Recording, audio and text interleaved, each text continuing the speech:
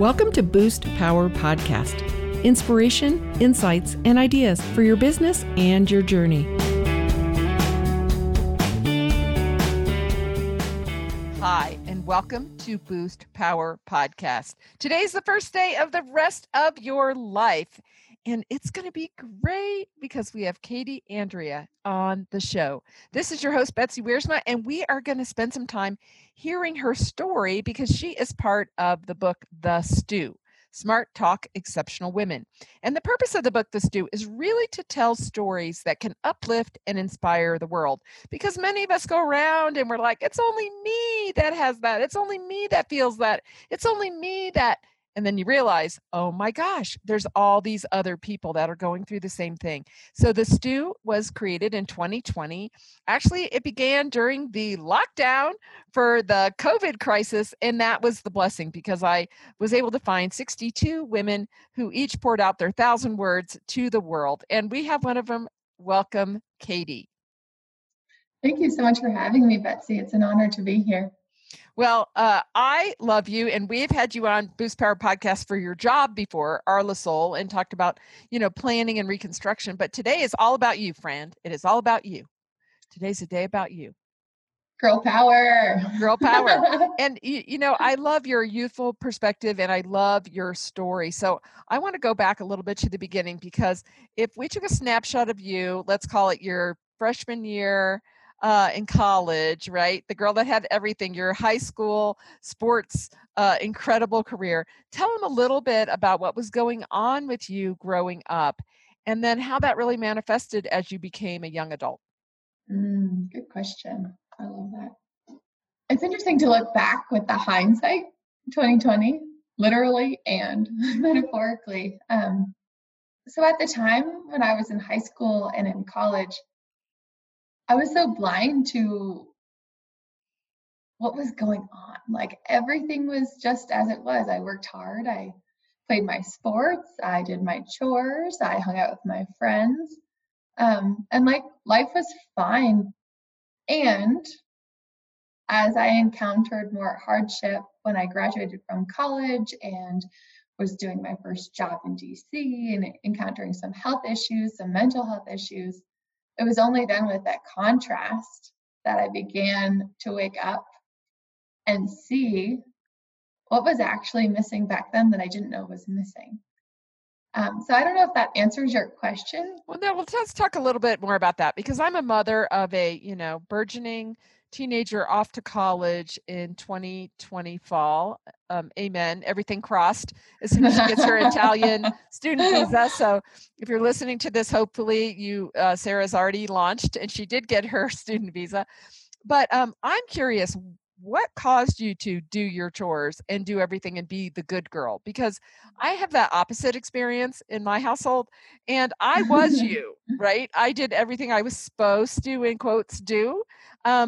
But I then went behind the scenes and did everything I wasn't supposed to do and never got caught. So tell me a little bit about like what was ingrained in you from your family, where you just did the already always, this is what I'm supposed to do, until you woke up and said, wait a minute. Man, that wiring goes deep. A lot of my work has been about rewiring those belief systems and structures. But it was basically like, if you're a good girl, if you look good, if you sound good, if you do the good thing, then you're worth it. You're worthy. Eventually you find some way to heaven. I come from the Northeast with really strong puritanical roots of idleness is a sin. You must do to be worthy. And I know, Betsy, you and I both have this in common. So I was a chronic doer, and I still, to this day, encounter a lot of friction with doing.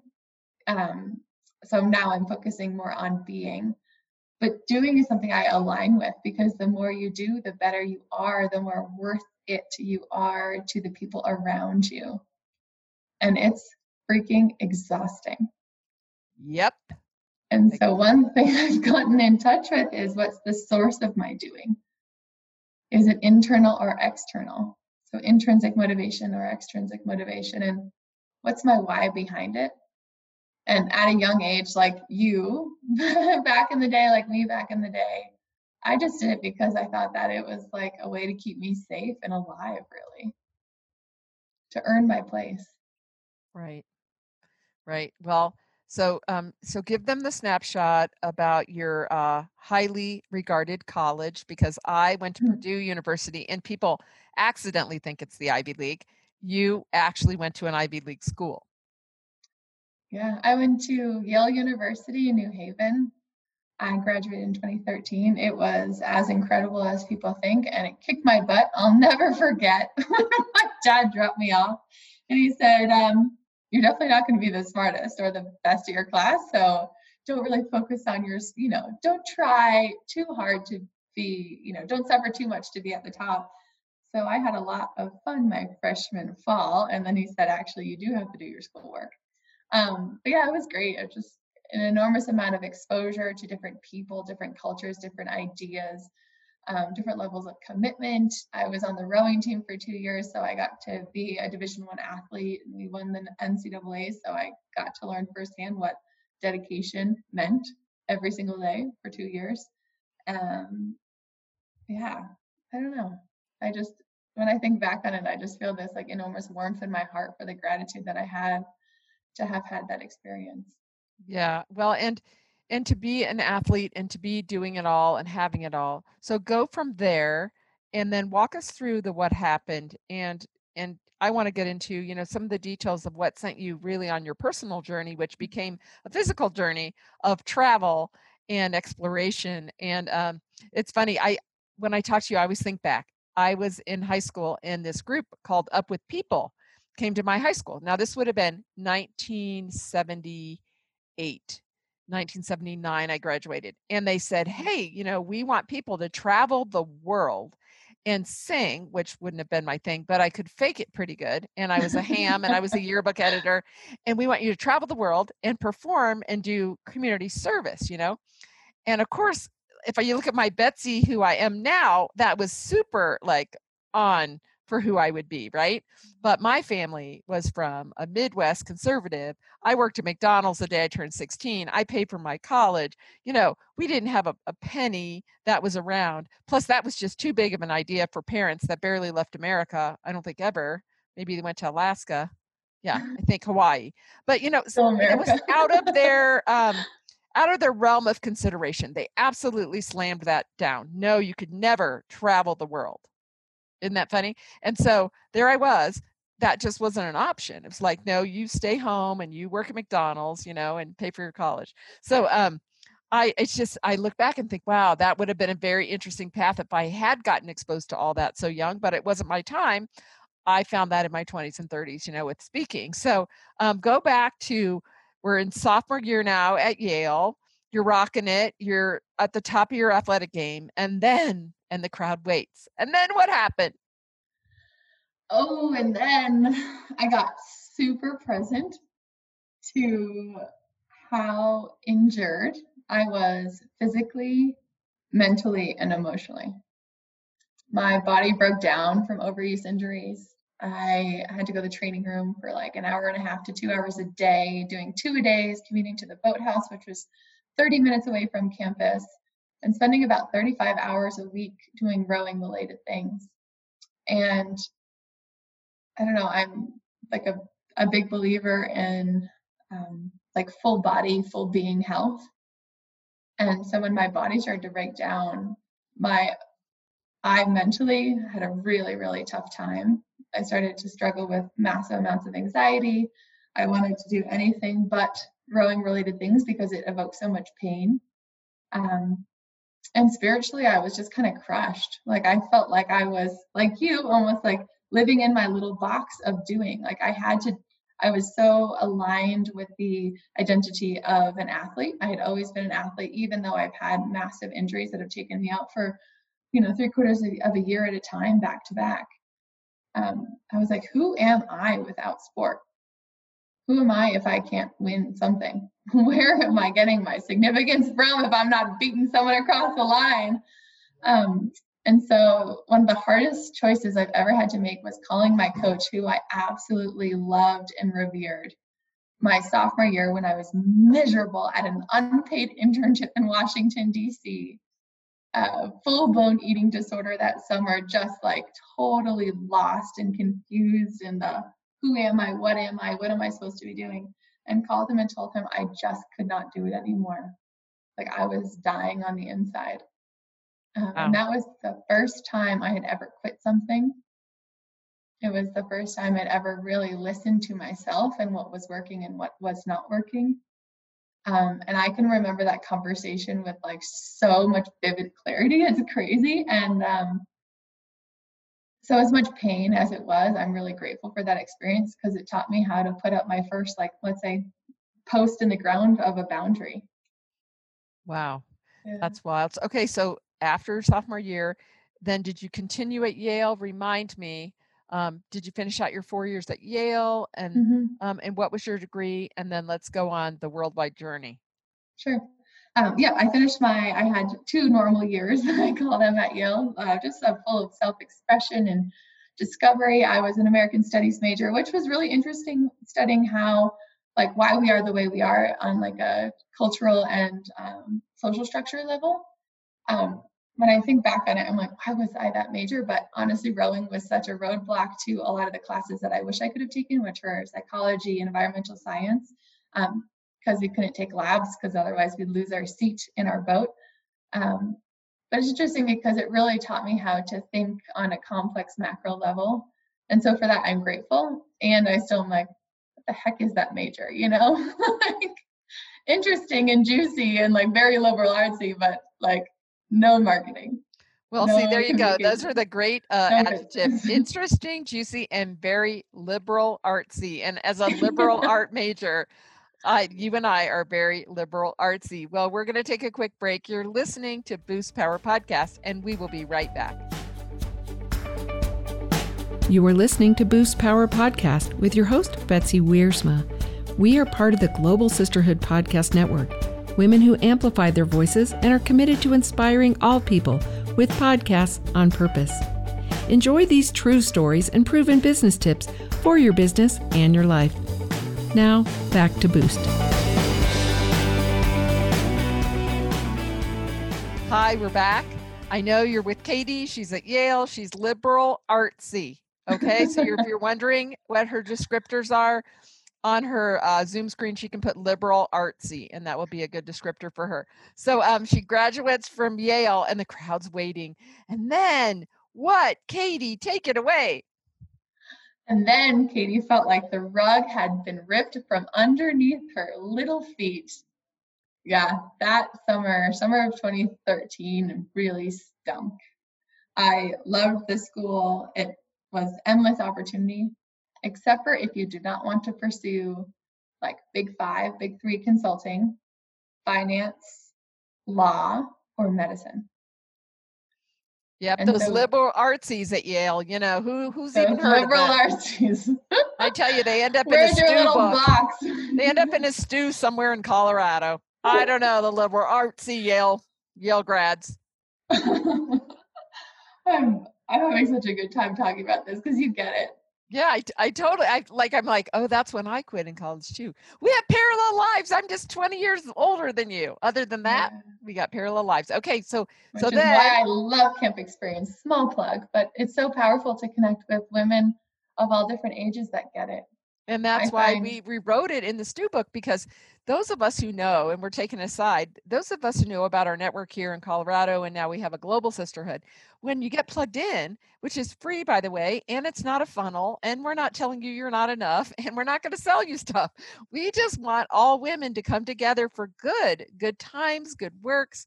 And we've raised $1 million doing that. So when you get plugged into this, you can feel the energy of a Katie. And it's so inspirational to me to see her generation coming up behind some of us and know that we have lots of things in common and lots of things that are different. But the key is we can all agree to do good in the world, whatever that looks like for us. And so, okay, we came back into the lane. We went aside. We're back. Okay, so now you're having this miserable summer, and you do make a choice that changes everything, because I have never been on a global tour by myself, and you are the brave one that did. So tell everyone about your choices to find yourself. Well, the first thing I did is I chose to take this job at a PR and communications consulting firm in DC, which sounded good. It sounded fancy. It sounded impressive. And I knew it was going to look good on my resume. And I put quotes around that. And I absolutely hated it. Yeah, I would call my parents crying because it was like being a square peg pounded into a round hole. Yep. And there were some, some weeks, some months, some, half of a year that were good and where I found my flow and my creativity and my autonomy and my contribution. But overall, I felt very unseen there. And so like on the outside, I think I wrote about this in my story, the stories we tell ourselves. The story I was telling myself was that this is how I was going to meet success, to be in the corporate world, to have a fancy job, to wear like specific clothes and not in a way that's highly materialistic, but I wanted to look the part to seem like I was playing the part, and not to be so extra or liberal artsy. Yeah, there you go. Because you had the big job in the big city. Yeah. Okay. Yeah, so and everything was great, right? Everything was great. Family, friends, was making some good money, had great health. But there was this like core emptiness that I felt inside, and I like didn't know what it was. I kept looking around like, how does everyone feel? Like, look like they feel so happy and joyful and whole. And welcome to being 25, having no idea what the heck you're doing in this world or who you are. And it's like simultaneously the best and the worst feeling in the world because you're in a process of constant self-discovery and running into, the walls to then bounce back out. And so I'll never forget this one night. I think it was like December 14th, 2015, when a friend that I worked with called me up and like was rambling and asked me, "Are you happy?" And it was such a profound question because I had never really asked, I never given myself the permission to ask myself such a simple but meaningful and important question. Because honestly, I thought that was the status quo. I thought that's what life had to be. I kind of resigned at 25 to this is what life looks like, right? If you want to be X or do X.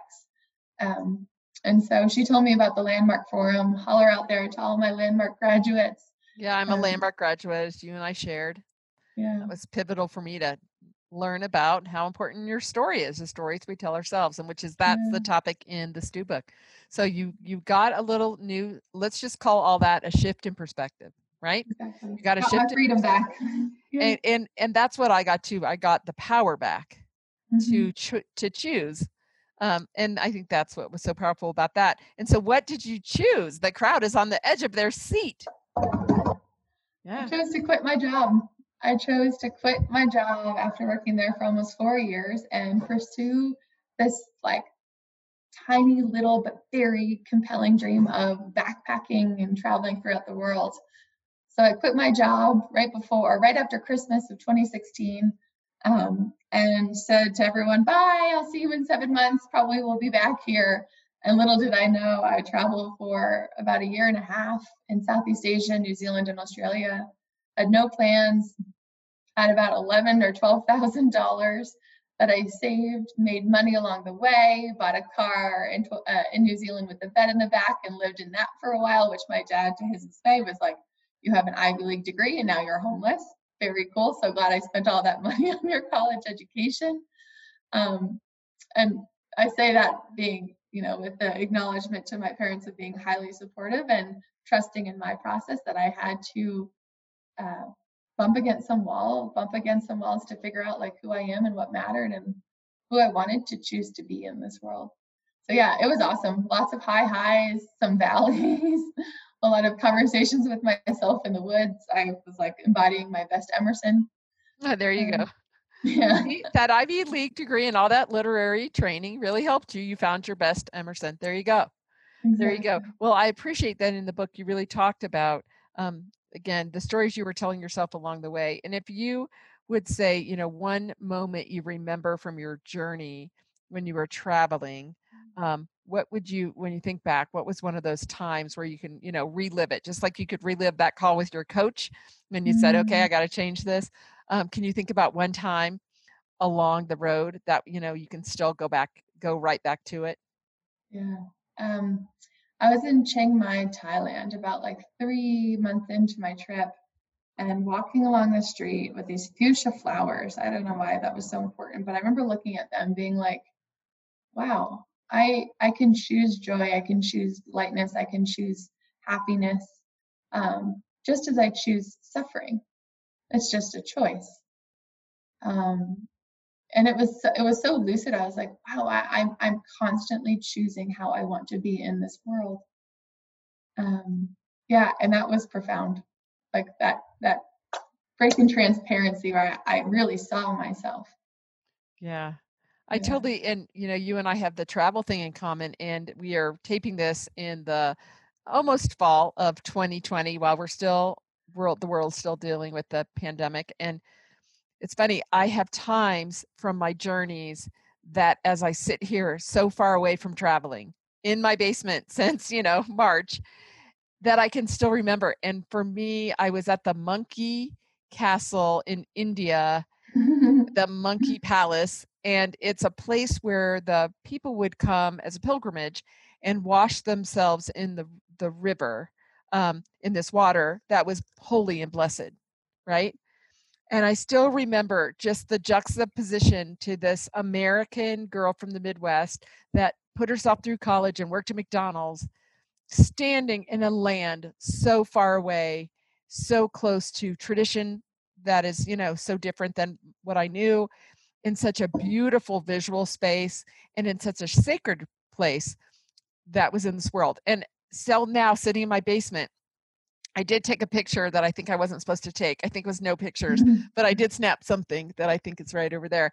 But I can go back there and go, wow, that is in the world. Those people are in the world. They're still going through what we're all going through. And I can put myself into that space and be so grateful that I have that memory, and that snapshot of other than what I knew, right? And that even though my mom and dad said I couldn't go with people, I figured out a way and got around the world. And they were ultimately so proud, and still kind of confused. I think my mom always used to say, "Are you Barbara Walters yet?" Because that was the woman that she thought was successful, from her generation. And she would say, "I'm not exactly sure what my daughter does, but I think she's going to be Barbara Walters one day." I'm like, Mom, it didn't really make that. But, well, awesome. Well, we just appreciate you being part of the Camp Experience Network and part of the Stew, Katie. And for all of you, you can get the Stew at campexperience.com/store. And it's a 200-page color edition with all of these stories, just like Katie's, that come from the heart, that come from the soul, and have all kinds of art and insights surrounding them. And I promise it's like nothing you have ever seen. I have spent 20 years really visioning what a book would look like to serve the world. And I am so blessed to have 60 of my camp sisters and friends join me in this journey. To end the podcast today, we always pick a card. This is a deck your boss and I have recently created. And you got, from the Happy Life Connection cards, you got Expand Where. Ooh. That's a good one for you. Expand Where, Katie. As you hear those prompts, what would you tell the listeners? So is this something that I want to expand into? Yeah, or that you want to expand into. My current journey is to really step into my own CEO skin and expand how I serve and show up as like a servant leader in my communities. I am part strategy consultant and facilitator, part ontological coach, part program designer. And I really, really, really love working with people so that they can experience their own power as a creative and competent human. That's something I feel very, like, it makes me want to cry. So to roll back the limiting beliefs and enhance one's sense of power and fulfillment. And so that's what I'm up to in this world of consulting and advising and coaching. And so the next year, it looks like me stepping more fully into that. Good. And being of service and finding my voice and showing up fully for other humans so that they Yeah, get to have big breakthroughs. that is a huge way to serve. And I can attest to your quality ability. I've worked with Katie and her partner, Chris, in Arlesol here in Colorado. And I know the good work you do with veterans and entrepreneurs and some of our camp sisters. So I call you out for that. Well, thank you. If people want to get a hold of you, you can find her through the Stu page on the campexperience.com website, campexperience.com/the Stu. We'll have contact information there, but also you can just tell them if they're listening away, if they're just really moved by your story, or they need some amazing coaching, or they really feel like you can help them stop those Yale art. I'm not going to call you artsy, a Yale major with a global experience could really pull them out of their rut. Tell them how to find you. Sure. Yeah. So from human to human, I see you, I hear you. That's the blessing of the discomfort and the pain, like overcoming that and understanding the full depth of a human experience. And so if what I've shared resonates with you, you can reach out to me at Katie, Katie, at Arlesol, ARLOSOUL.com to have a conversation and explore what could be possible. Awesome. And I would absolutely love that. And everybody who talks to Katie would absolutely love any moment you spend with her. And they do have a product where you can kind of do a breakthrough, where you can go from where you are and really get it out of your head, and they help you organize that. I did that process, and I have referred many of my friends to that process because it is awesome. Thank you for listening to Boost Power Podcast. Today is the first day of the rest of your life, right? And that's the power right there that Katie and I are talking about, is like, it's one way, and if it's not working, you can change it because you have the power of you. So I hope you've enjoyed this interview with Katie. I hope you find her in the Stu book, Smart Talk Exceptional Women. And please share this podcast with others who can benefit from our uplifting energy and ideas. Subscribe on your favorite podcast listening platform. We would love to serve you. This is your host, Betsy Wiersma. Thank you for listening to Boost Power Podcast and plugging into stories from the journey of business and life. Our music today is by singer-songwriter Megan Burt. We are recorded at Cinder Sound Studios, and we're part of the Global Sisterhood Podcast Network, women who amplify their voices and are committed to inspiring all people with podcasts on purpose. Learn more at globalsisterhoodpodcastnetwork.com.